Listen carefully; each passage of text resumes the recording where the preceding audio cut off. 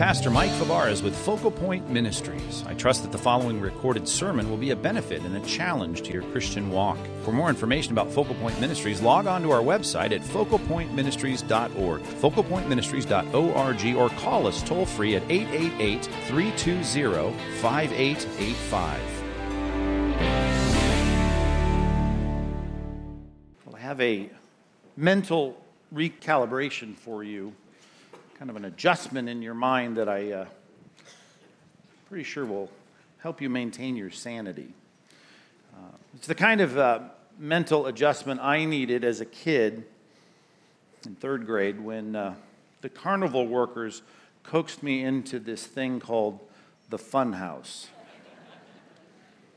Fun house. It was terrifying and painful. I bonked my forehead into this plexiglass that I thought was an open hallway. I turned corners and was frightened by these distorted images of these mirrors that made me look even more bizarre than I actually did as a third grader. I had these pylons, as they directed you down these thin hallways, would spring out from the wall and knock me down. Got queasy from these plastic skulls that hung in the dark part of the funhouse that had strobe lights in them. Had recurring nightmares from the creepy portraits on the wall near the exit that the eyeballs followed you as you walked out. It was terrifying. It was not what it advertised itself to be. It was not fun. I wouldn't go back. Couldn't pay me to go back. I don't want to go in the funhouse. Sadly, I think we need to recalibrate our minds, not as it relates to the word fun, but as it relates to a word that everyone's chasing in our culture. It's the word love, right? A lot of people are entering into a lot of things that have love as a banner over the top. Hey, this is it, relationships and experiences and careers and purchases and all kinds of things. Although this is it, I'll feel loved here and now in this. But just like that fun house really wasn't fun, no rational, reasonable definition of fun. Those things really are not what would be defined and what your soul craves for in terms of what we need when it comes to love. Love's a big word, and everybody's talking about it, but you can't have the lyrics of pop songs define it for you. You can't have even your experiences of human beings define it for you. There has to be something much more transcendent, because there's a transcendent part of you that craves for this thing that is called love. I don't know what you think of when I say love, and we need love, we want love. I mean, love is what, is at the pinnacle of what human beings crave and want. It probably isn't this word. We'd have to go a lot of words of synonyms and word associations for you ever get to this word, redemption.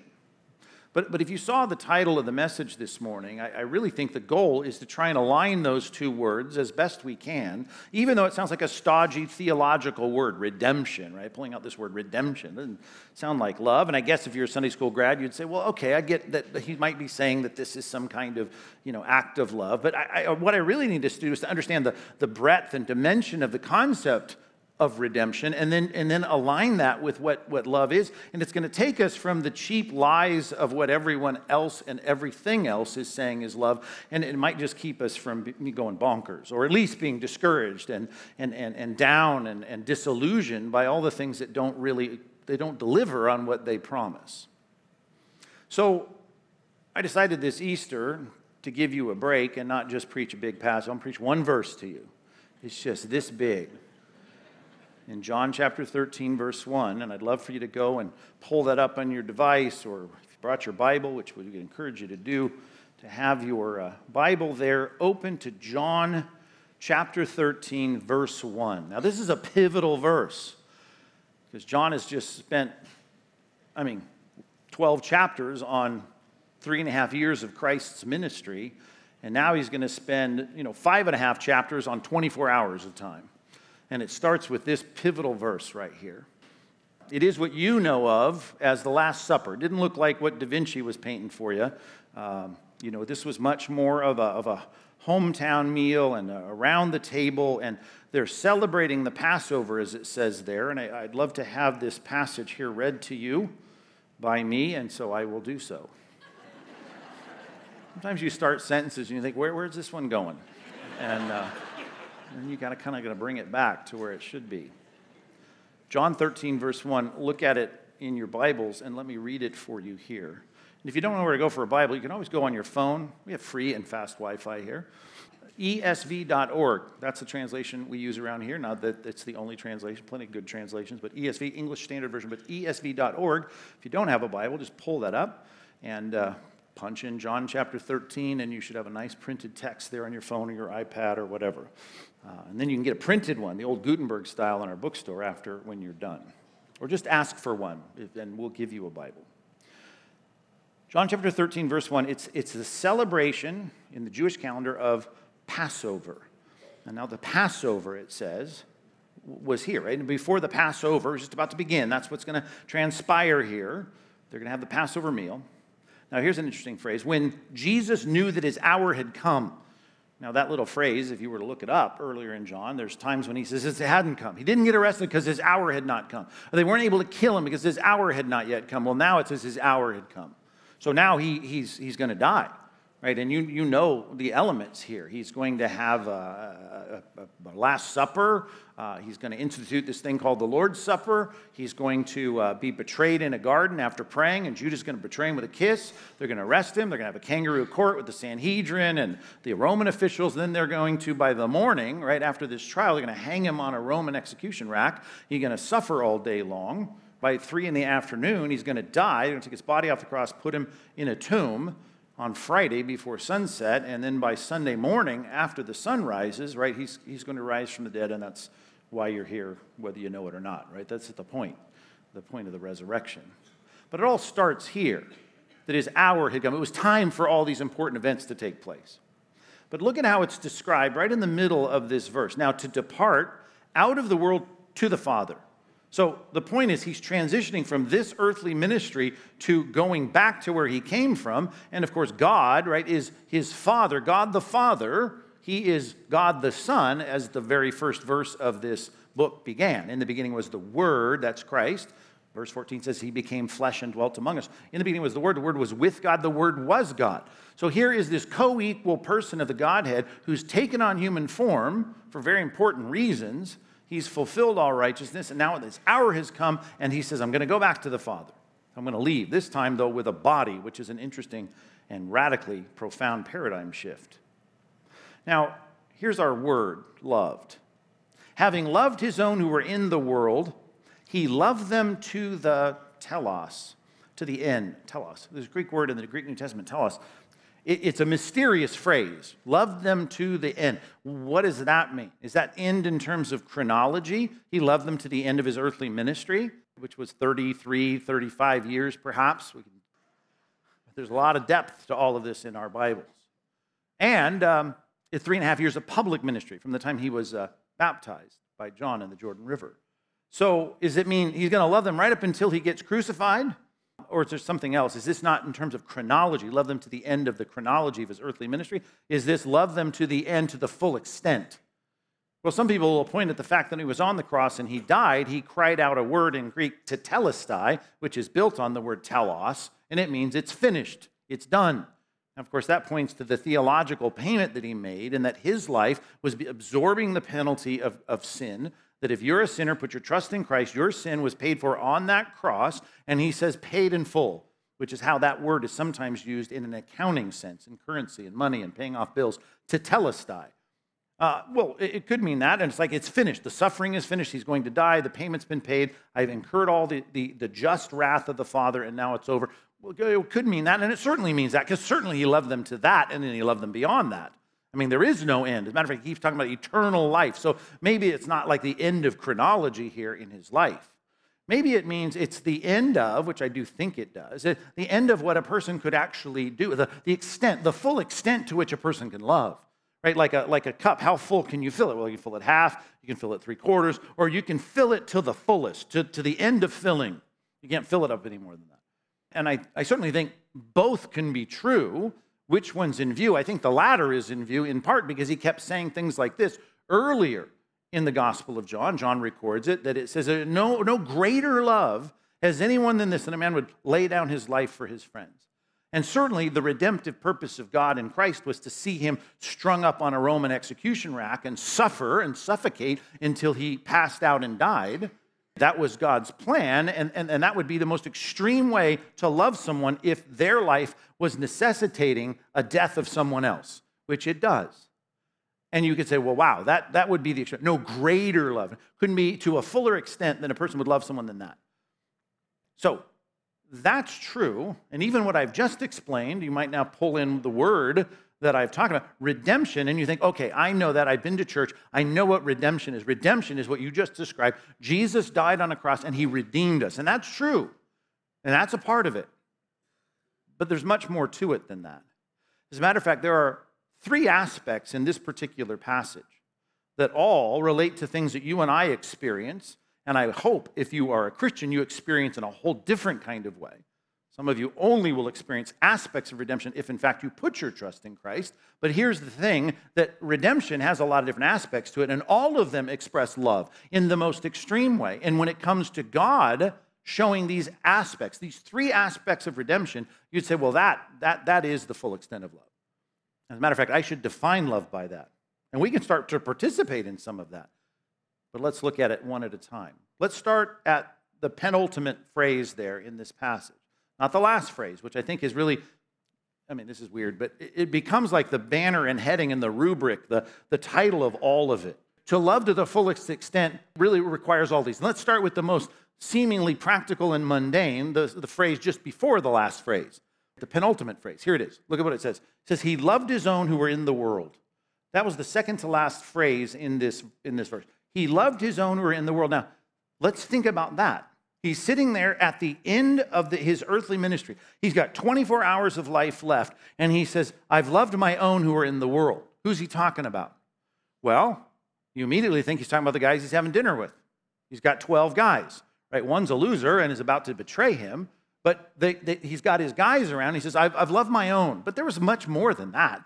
You had Mary and Mary Magdalene, and you had Martha, and you had Lazarus, and you had, not only that, you had groups of teams. He had a group of 70 that he sent out on special missions. He loved his own, and there were the crowds of disciples who had actually said, we know you're the Messiah, the one who was expected. They trusted him. They followed him. He moved from one city to the next, and they came with him. So those were the people that put their trust in Christ, and he loved them to the end of his earthly ministry, and really he was about to love them to the fullest extent. He was going to show them the full extent of his love. But he loved them in a practical way who were in the world. And then it goes further with the last phrase, he loved them to the end. But let's just think of that penultimate phrase, having loved his own who were in the world. He loved his own who were in the world. How did he love them? Well, one of the ways he loved them is the way that he's about to love them. Scroll down or look down, glance down at what comes next. What comes next? This is, if you grew up in a high church, this is what's called Maundy Thursday. Is that familiar to any of you? Raise your left eyebrow if it is, and your right eyebrow if it's not.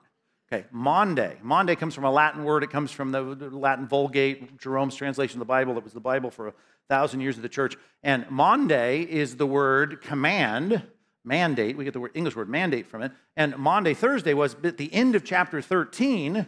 He's going to say here, a new commandment I give to you, that you love one another. And one of the expressions of how he loves them in this passage, if you look up from that verse later in chapter 13, the Maundy, the commandment on Thursday to love each other, one of the ways he loves them is in a very practical way. What is it? Did you glance through it and look at it? How does he do that in a practical way? Very practical. He puts on an apron to do it. Now, that's a hint. What is it, Bible trivia champions? Washes their feet. Washes their feet. Matter of fact, some people say, well, if that's the way we're supposed to love each other, then we should come to church and we should wash each other's feet. Don't wash my feet. We don't do that, and I know that sounds very spiritual to some people because I'm doing what Jesus said, but the point of what he's saying is to love one another in practical ways.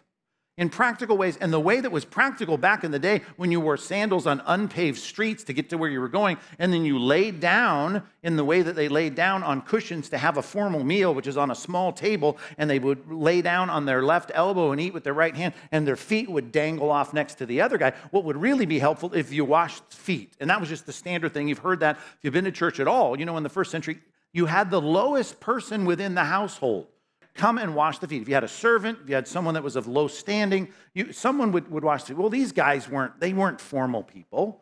No one had washed anybody's feet, but it would sure be nice as we recline at the table if everyone had clean feet. So let's wash their feet.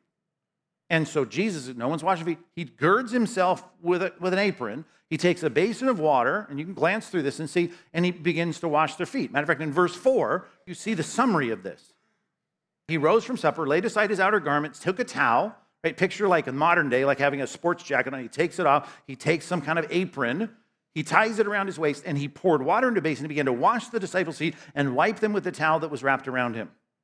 Lowly example of doing something that is an act of love. Well, Pastor Mike, I really want to love you, so I'm going to wash your feet. Don't wash my feet. Get away from my toes. I don't want you washing my feet.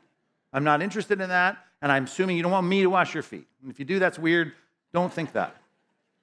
An equivalent of that, right? Now you're going to get in the territory I might nod and say, have at it. We do things in our going through our streets that make things a little dusty and dirty. Matter of fact, I'm assuming you all have disc brakes on the front of your car.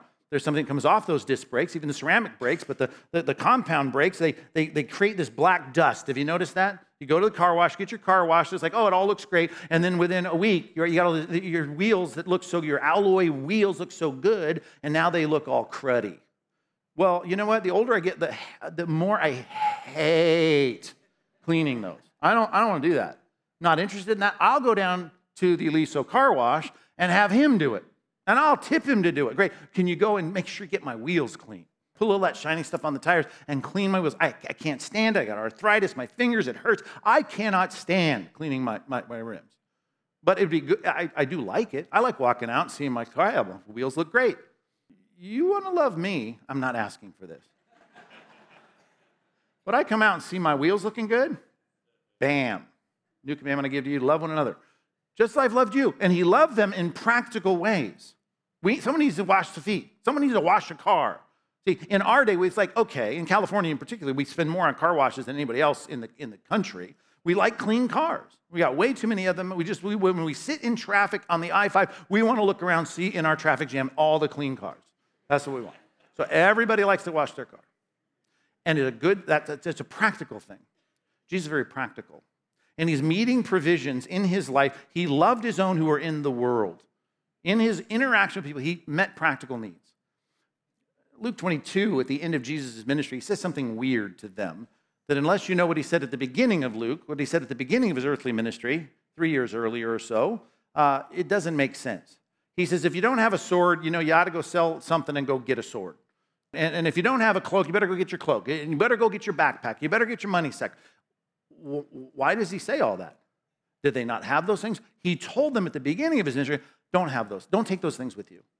Now, everyone would go, if we were going to go on a mission trip, you'd go get a suitcase, pack it, and take it. You'd get your passport, you'd get your wallet, you'd go get some cash, you'd get your money exchange, perhaps, depending on where we were going. You would get ready for the trip, and you'd take all that stuff to the airport with us. Jesus said, don't do it. I purposely tell you to keep your money sack, your backpack, your staff, an extra pair of sandals, an extra cloak. Just leave it all behind. We are going to go on this 3-year mission, and I'm going to take care of you. I'm going to show you that your needs will be met. At the end of his ministry, he asks this question before he tells them to go get all the stuff and go into regular life after his earthly ministry. He says this, when you didn't take those things, did you lack anything? One word answer. The disciples answer, nothing. We lack nothing. They lack nothing because Christ, as the provider, was providing not only as a human rabbi, but of course as the Son of God, the incarnate God, saying God will take care of you even if you have one hand tied behind your back. You go on a mission trip and you forget your wallet, guess what? God will provide. And he's trying to prove that to them. Now, wisdom would dictate that it'd be good for you to have your wallet when you go to the airport, and you should. And so he says, everybody go do that. But know this, I will provide for you. We got insiders here that are CBCers. Did you read the DBR this morning? I have to talk to the insiders for a minute. In the New Testament, we read the passage where Jesus talks about the fact that the ravens get fed by God. Aren't you much more worth than the ravens? God feeds the birds. Of course he's going to feed you. Do not worry, do not be anxious. The provision, Christ says, that the triune God will provide for you, you need not worry. As a matter of fact, there's nothing more expressive of real love than that, meeting needs, practical needs. Here's a passage for you if you're taking notes. 1 John chapter 3, verse 17. In 1 John 3, verse 17, it says that if you say that you love someone and you love only in word, and in tongue by the things you say, and you're not meeting practical needs, well, then you're really not. How can the love of God abide in you? If you see someone and they have a need, and you have the material means to meet that need, and you close your heart against that brother, how in the world can you say you love them? You don't love them. You're just talking. You're using the word. That's not real love. So I want you to connect this now. Redemption, now you think, well, how are you going to put redemption to this? Means provision. It means practical provision. Example, Old Testament example. God redeems the children of Israel out of slavery in Egypt. Remember that? And he brings them into the desert. And that generation has to depend on God. And the first thing they say is, we don't have water. And then they say, we don't have food. We don't have bread. And they're roaming around as these roaming nomads in the desert. And God said, great, Moses, smack this rock and water's going to come out. Hey, pray, and here's the thing. I'm going to send manna, this thing that the Hebrew word means, what is it? What is it, bread? We'll come and we'll feed them, and it'll have the caloric content, and I'll provide for them. I'm going to direct them miraculously with a pillar of fire and a cloud. And depending on night or day, I'm going to switch those back. I'm going to take care. I'm going to give them guidance and provision. I'm going to care for them. Why? Because you are my redemptive people. I've redeemed you. You're my responsibility. My responsibility is very different than someone who has a need that's not my responsibility. And here's a good example. The toddler room is filled with toddlers. And they might have a need at 2 a.m. You probably aren't going to meet those needs. You probably might have a nice heart that says, oh, I'd be happy to meet those needs. But you're not going to meet those needs because they're not your toddlers. Guess who's going to meet the needs of the toddlers? Mom and dad. They will meet the needs because that's their toddler. You're mine. Right now that I have grandkids watching Coco Melon all the time, which I don't care to watch, but I hear it. Right? They have this little song about, you're mine, you little kid, you're mine, you're mine, you're mine. What is that? That's a picture of redemption. You're mine, and therefore you're my problem. Now, that's not, they don't sing those words, right? But you got a poopy diaper, that's my responsibility to change it. See, because what does a toddler need? Question, answer, everything. They need everything. They can't eat, they can't find their own food, they're not going to forage in the yard to find food, they can't kill rabbits and cook them and eat them, they can't change their own poopy diapers, don't even let them try. They can't do anything. You have to do everything. Why? But they are yours, so you do it. One of the greatest acts of love is, now it starts at the bottom here, we're going to build much bigger, but the greatest act of love is you say, I will provide for you. That's love.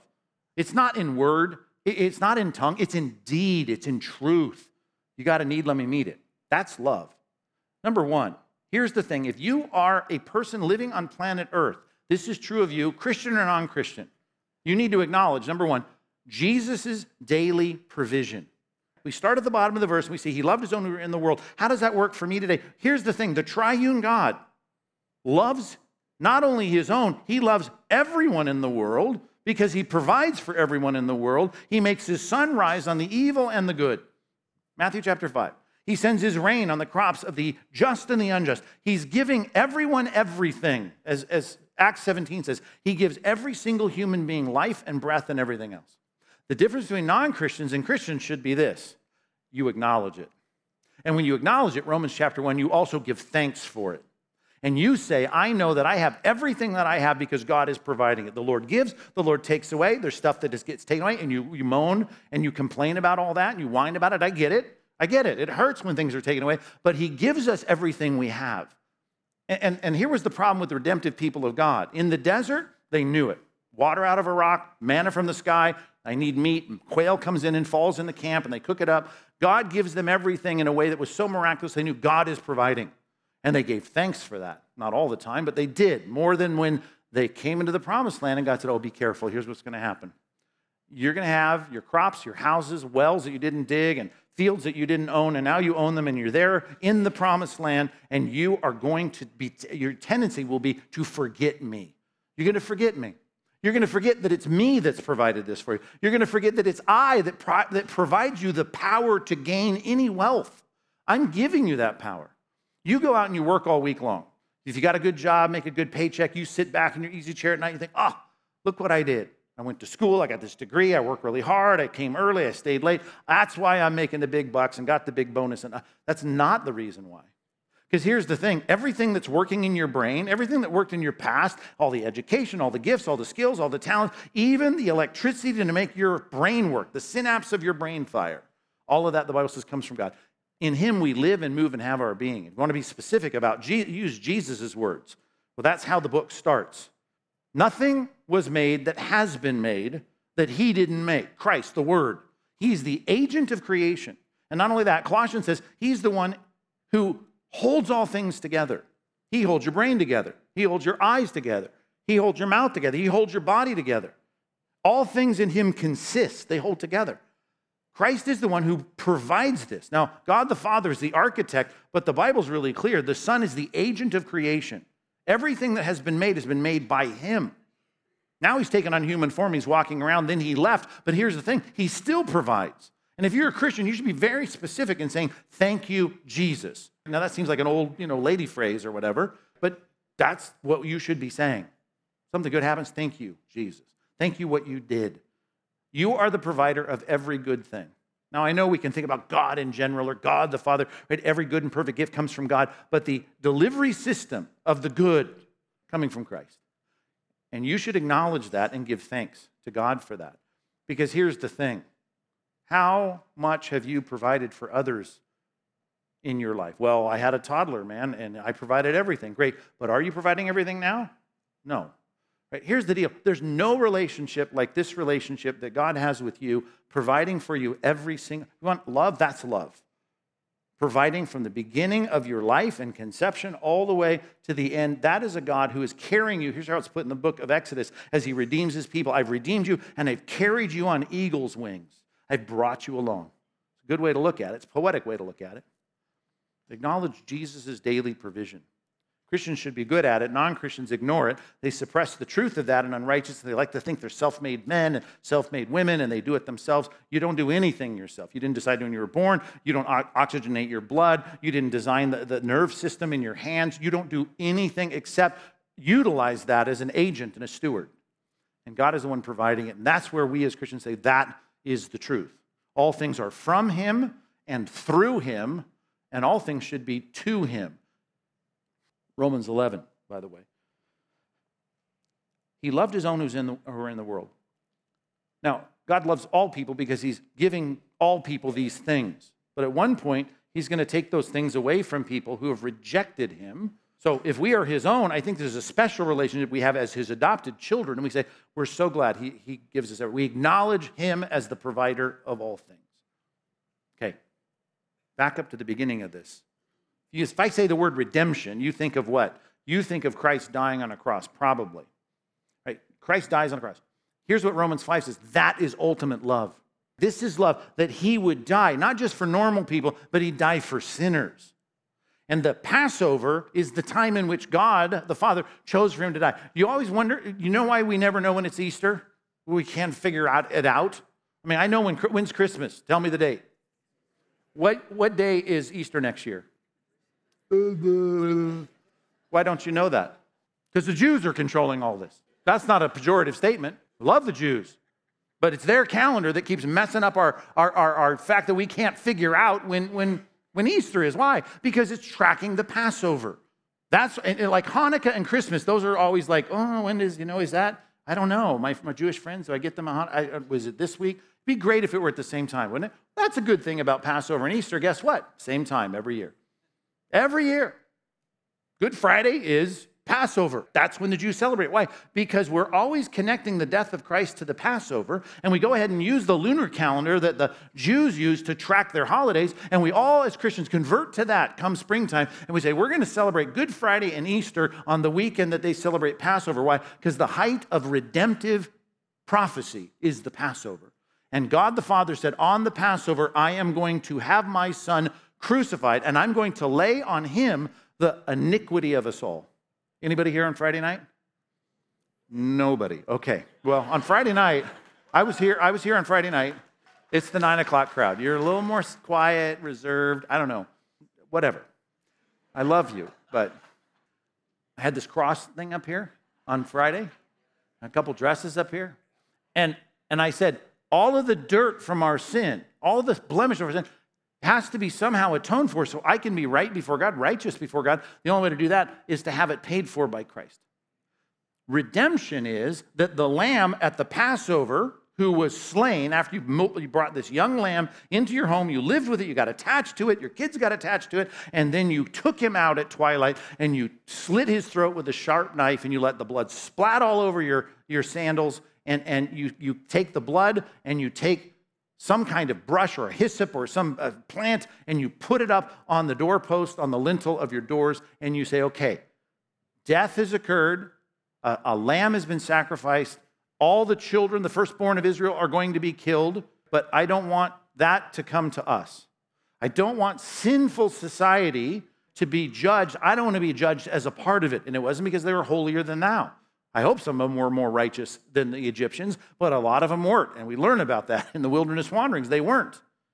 But what happened was God treated them as though they weren't deserving of the punishment because the blood was on the doorpost. Paul put it this way to the Corinthians: our Passover lamb has been slain. It's the reason the Lord's Supper didn't involve lamb. It's interesting. This is the Passover. They're going to celebrate the Passover. And one thing, if you know anything about Jewish law, the Old Testament, you not only have unleavened bread and you not only have the fruit of the vine that you drink, but you've got lamb chops in the middle of all this. Well, we don't have none of that on the Lord's Supper. The main dish is gone. Why? Because the Passover lamb has been slain. Christ is the Lamb of God that takes away the sin of the world. And that is the ultimate act of love, as Jesus said, no greater love is anyone than this, that a man would lay down his life for his friends. The just, righteous, dying for the unjust, the unrighteous, that he might bring us to God. Or here's a verse you heard twice if you were here on Friday. God made him who knew no sin to be sin for us, so that in him we might become the righteousness of God. So what happens at his death is that he suffers, repeat of Friday now, as though he were the sinner that we are. And no greater love has anyone than that. Number 2 on your outline, let's put that down. You want love? Here's the ultimate: bathing and frolicking in the love of God, to benefit from Jesus' ultimate sacrifice. Benefit from Jesus' ultimate sacrifice. And I say that as though you know how. And to know how is to get back to the gospel, which is you've got to see your sin for what it is. If you were here on Friday, that dirty dress, you got to say, that's me, whether I feel like I'm Joshua the high priest and I got the best duds in the house. You can look as good as you think you look on the outside, but God looks at the inside. He sees our sin, and you've got to admit it. That's called confession. And that means I don't like it. It's not right. God doesn't like it. I shouldn't like it. I should turn from it. That's called repentance. I need to get it off my account. I need my record expunged. I need my sins expiated. How do I do that? I have to have it on Christ. My sin imputed to his cross, his righteousness imputed to my life. That takes place through, here's the shorthand for it in the Bible, repentance and faith. You have to repent of your sins, which includes confessing it, recognizing it for what it is, knowing that it's gross before God. It's an immoral affront to God. It's morally repugnant to God. Even your lying, your cheating, your stealing, or your flattery. Flattery, right? Think about that. How bad is that? Do you go home really broken up over your flattery on the patio this morning? I said she had a beautiful dress, but I didn't really mean it. I mean, no, you probably don't think much about that. But the Bible says all that is sin. It's sin. You don't have to tell her dress is not all that. You don't have to say everything that you think, but you shouldn't say things for the sake of flattery so you can ingratiate yourself to people. You shouldn't lie, you shouldn't cheat, you shouldn't steal. There's a lot of things we shouldn't do. All of that is done can be completely expunged by trusting in Christ, seeing it for what it is, putting our trust in Christ, and becoming the righteousness of God. Can I summarize this for you in a passage that I know you know? John 3:16. You ever heard of that? Yes, you raised both eyebrows on that one. Go to John 3:16 and look at this, because the verse I'm about to quote, which is a little bit of the context, maybe you don't remember, is abutted up right next to it. What's the adjacent verse to John 3:16? Well, John 3:15. Well, yeah, but it starts in John 3:14. So let's start there. John 3:14. You can quote John 3:16, right? For God so loved the world that he what? Gave. He gave his only son, his one and only son, that whoever would believe in him would not perish but have everlasting life. That's the ultimate example and expression of love. I'd like you to benefit from that the Father would send his Son and give him as a sacrifice so that you would have eternal life. That would be the ultimate experience of being the recipient of God's love. That'd be great. But it's got to start with this. Verse 14. As Moses lifted up the serpent in the wilderness, so the Son of Man must be lifted up. Okay. 20% of you are tracking with that. What does that mean? Moses had a snake and lifted him up, like Rocky's belt, in Philadelphia. What is this? Here's the story. Bunch of rebels. I told you they came out of Egypt. They weren't spared because they were better than the Egyptians. Some of them were, a lot of them weren't. You had people that were rebelling against God and his leader, and so God sent snakes into the camp, venomous snakes, and they bit him. They bit them. So people start bloating and getting fevers and chills and all the things that happen when you get a venomous snake bite. And he says, okay, here's the deal. That's what they get for doing what they've done, but I'm going to show my grace, as God so often does. I'm going to forgive them, but here's the means by which I want you to do it. You make a snake, you put him on a pole. You bronze him, and you put him up on a stick. Okay? If you ever go to the hospital or you're, looking real carefully at stuff that, is representing ambulances or nurses, you'll see snakes on poles. You ever notice that? The snake on the pole is a picture of medicinal help. But in the Bible, it wasn't medicinal. It wasn't nurses and medicine and doctors doing surgery and giving you stuff to get you through your illness. It's God miraculously doing it by having this weird thing happen. Put a snake on a pole, a bronze snake on a pole. It's going to shine really brightly in the sun. Put it up on the pole. It's going to take some time as people are shivering from their snake bites. But have them look at it. Have them look at it and believe and trust me that they have sinned, and you're going to look right at the thing that you don't like, snakes. Look at the snake. Look at the snake. This is the punishment that you're getting for your sin. Look at the punishment.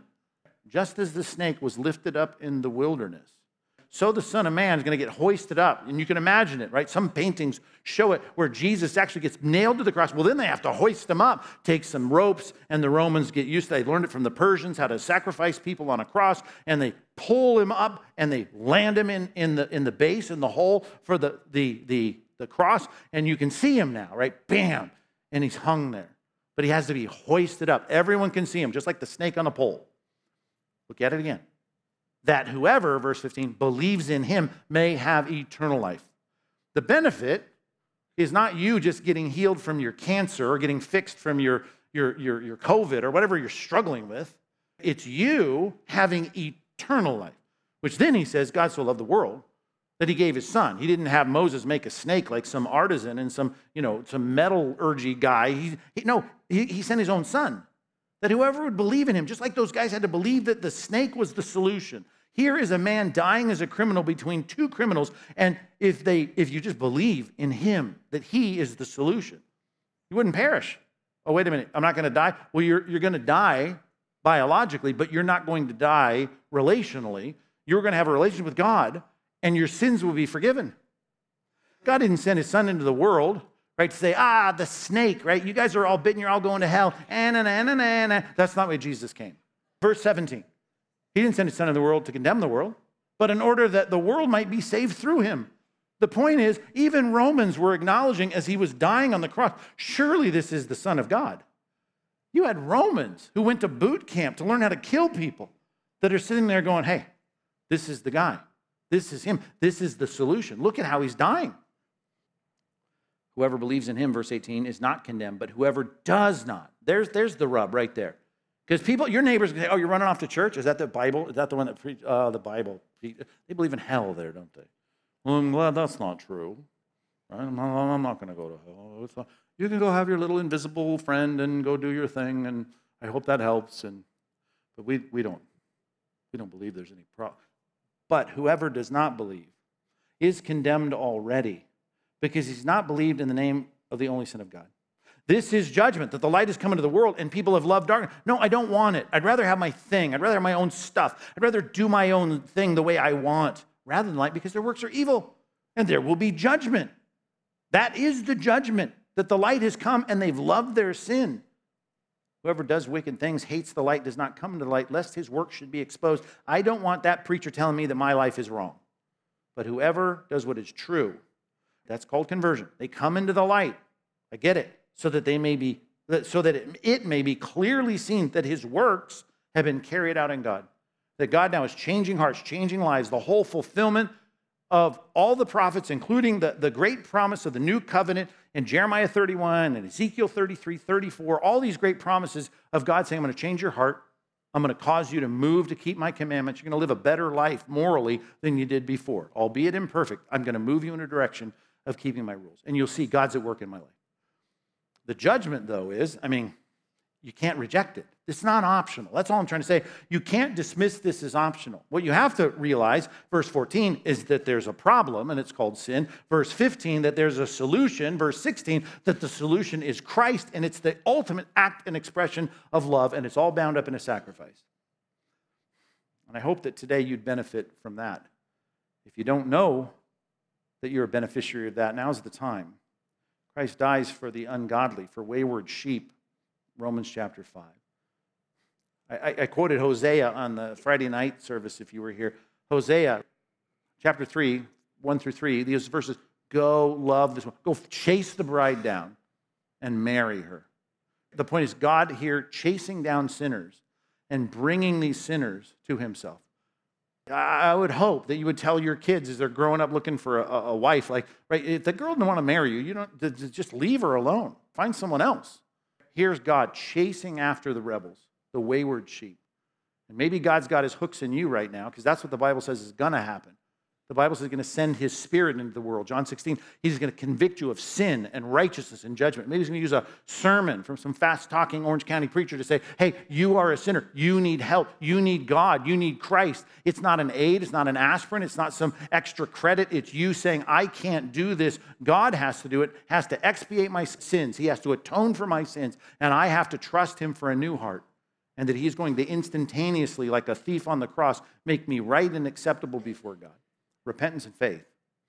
I trust that perhaps, just as Christ was crucified at the Passover, that you would say that bloody mess, that whole awful, gross thing that you and I with our sensibilities would never bow to, that you'd say, that's what I need. I need the blood of Christ to atone for my sin. That's the heart of redemption. If I say redemption, that's what it means. Well, of course, I get that. God so loved the world, that's an act of redemption to give his own son. And that, I think, we can identify with. Redemption, you may not see as your mind, therefore I take care of you. That's daily provision. There's one more aspect to it, and it's the aspect that's often forgotten. It's the aspect that's not preached on as much as it ought to be. I try to overdo it here at our church, but we want you to think about this as much as possible. And it's stuck right in the middle, and it relates finally to the resurrection. Let's look at it in John chapter 13, verse 1, right in the middle of the verse. It says, he knew his time had come, his hour had come, to depart out of this world to the Father. Well, that's pretty presumptuous. You're going to return to the Father, are you? Are you sure you didn't do anything wrong here, mess up? Maybe. How do you know he's going to accept you? Return to the Father. Well, what's weird about him returning to the Father is he prays in John 17, this great high priestly prayer. He prays and he says, you know what? I want you to restore the glory I had with you before the foundation of the world, before I came to be incarnate. I want you to do that, and I'm ready, and I'm going to be.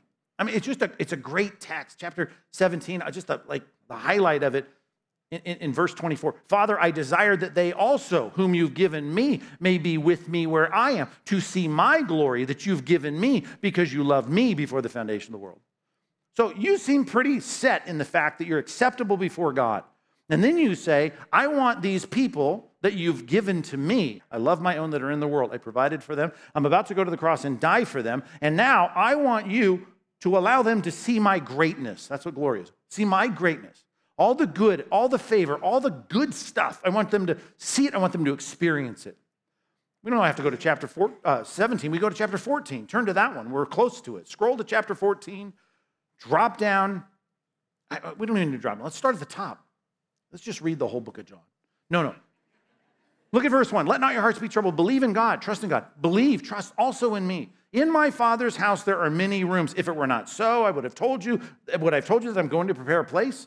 The ancient Near Eastern custom is a dad would have an arranged marriage, choose a bride, usually in a family that he liked, and choose the bride for his son. And the son would go and become betrothed to that bride, and then he would go back to the compound, and some cultures still do this, where multi-families live together. They just keep building on big old houses that are connected to the other house, or at least adjacent, and they have the family compound. And so the son goes and prepares a place for his bride, and then he comes back to get his bride, and he brings his bride into the household of his father. That idea, that picture, probably not what you would want in your modern, expectations of marriage, unless you really like your father-in-law, like my daughter-in-laws, I probably wouldn't mind. Right? Live with Pastor Mike. Sorry. But the point is, that picture of I'm going to go, I'm going to get things ready, I'm going to come back. I've promised to you my relationship. I've betrothed you to me. My Father has chosen you to be my bride. He already has approved you. I've paid the bride price for you in my own blood. I'm going to bring you now into my Father's house. And there's a lot of space. And it's going to be great. It's a mansion. Matter of fact, the old translations translate it that way. The man in my Father's house, many mansions. The picture is a spacious place to live. And if I go to prepare a place for you, I will come again to take you to myself, that where I am, you may be also. And he says, you know the way I'm going. Thomas goes, I don't get it. Thomas said, Lord, we don't know where you're going. How can we know the way? Jesus said, I am the way. It's me. You stick with me. The way that I'm going is to the cross, but you got to stick with me through the cross. You have to trust in what I'm doing on the cross. I'm the way. I'm the truth. I've told you the truth, and I am the life. This thing called eternal life is granted through me. No one comes to the Father except through me. Lay that one on your neighbor. That's the reality. No one gets to the Father except through me. He sent his Son into the world to collect his bride, pay the price with his own blood, and bring them into the kingdom. And he says, I'm the way. I'm the truth. I'm the life. No one's going to get there except through me. If you had known me, you would have known my Father also. From now on, you do know him and have seen him because you know me. That's just a great picture of the fact that I am accepted by my Father. I'm loved by my Father. And that's where I started to go at the end of this chapter, verse 23. Jesus answered, if anyone loves me, he will keep my word, and my Father will love him, and we will come to him and make our home with him. Here's the deal. I only know the Father through the Son. Son came.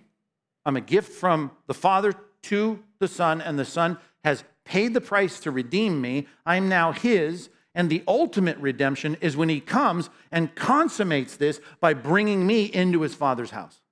Now, here's the problem with me going into a place that is eternally perfect. God may have remade my heart. He hasn't remade the whole of who I am. Romans chapter 8 says there has to be a redemption of my body. There's a future redemption. And in a sense, we often think about the fact I have been redeemed.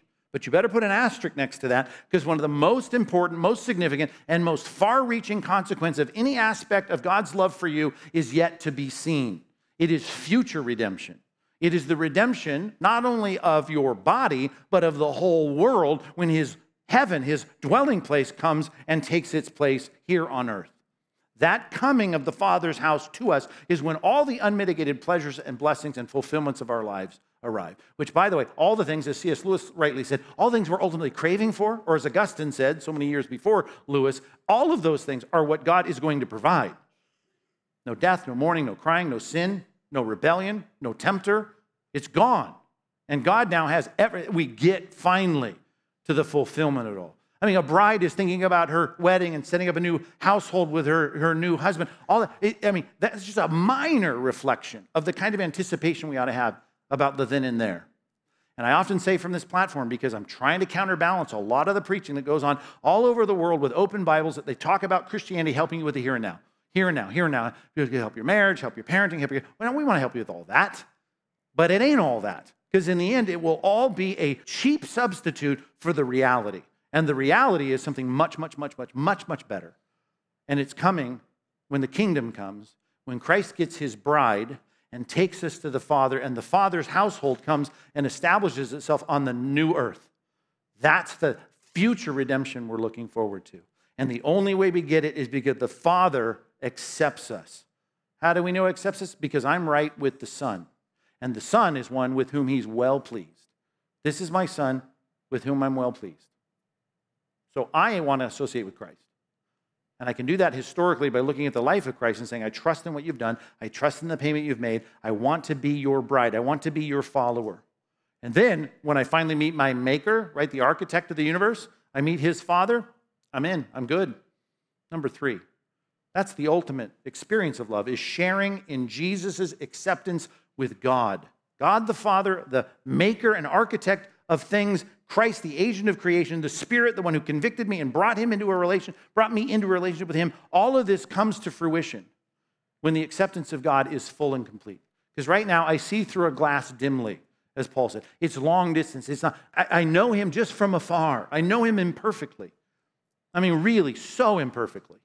But then I'm going to have a face-to-face reality experience with the God who made me. One last passage. Take you out of the book of John to Romans chapter 3. I'd like you to take you to Romans chapter 3. It says let's get a little context to get you what I just paraphrased. Verse 23, Romans 8:23. And not only the creation, which is not, it's messed up, have you noticed? Plates shifting, earthquakes, hurricanes, volcanoes, birth defects. It's a mess. Not only creation wants to get changed, but we ourselves who have the first fruits of the Spirit, we have the Spirit drawing us to a relationship with Christ, and we groan inwardly as we wait eagerly for adoption as sons. That's the ultimate act of love. And here's the word for it, the redemption of our bodies. The redemption of the earth, if you look up further. The groaning of the earth, waiting for this to be. In this hope we were saved. Don't let someone pitch a Christianity to you that's always focused on the here and now. It's not about the here and now. The realization of all the promises, they call that an over-realized eschatology in theology. We look at people saying, all the stuff the Bible says will be given to you, oh, you'll get it now. You don't get it now. This is a relationship that we are saved in hope. Hope that is seen is not hope. If you already have it, well, you're not hoping for it because it's already there. For who hopes for what he sees? If you got it right in front of you, it's not hope. But we hope for what we do not see. And that's the thing. We see it really dimly. Just an idea on paper that we try to imagine. But we wait for it with patience. That's so good. Verse 31. What are we going to say to all this? Spirit's going to help me. So in the meantime, we're going to wait eagerly. We're going to hope for this. We can't wait for the completion of redemption, that third phase of redemption. What are we going to say? If God is for us, the Father's for us because the Son is betrothed to us, we are betrothed to him. Oh, who's going to be against us? He didn't spare his own Son. Matter of fact, he gave him up for us all. There's the heart of redemption. He gave his Son. That's the sacrifice of redemption. That's the ultimate act of love. And now he's got to sustain us until we get there. Now, he says, will he not also with him graciously give us all things? That's the redemption of provision. You're mine, I'm going to take care of you. I am God's problem. And by the way, that provision is only going to come when I'm part of the body of Christ. By the way, if you're coming here on Easter and you're not a part of a church, a good Bible teaching church, you can't live the Christian life that way. These promises are realized as you function within the body of Christ. That's how it works. He gives us and provides us all things. I have no problem. My house collapses today. My car burns up. It won't start. I got 4 flat tires because someone was trying to clean my rims and did it wrong or whatever. Here's the deal. I've got it taken care of because I got you. I have the body of Christ. And God provides through his body. He didn't spare his own Son. He gave him up for us all. How will he not also with him graciously give us all things through the body of Christ? Who's going to bring a charge against God's elect? It's God who justifies. Who is going to condemn? Well, Jesus Christ, he's the judge of all the world, but he's the one who died. And more than that, he was raised. That redemptive work of him going bodily to heaven and then coming back and setting up bodily a kingdom, and he's going to take us and have mortality put on immortality, and we will inherit the kingdom.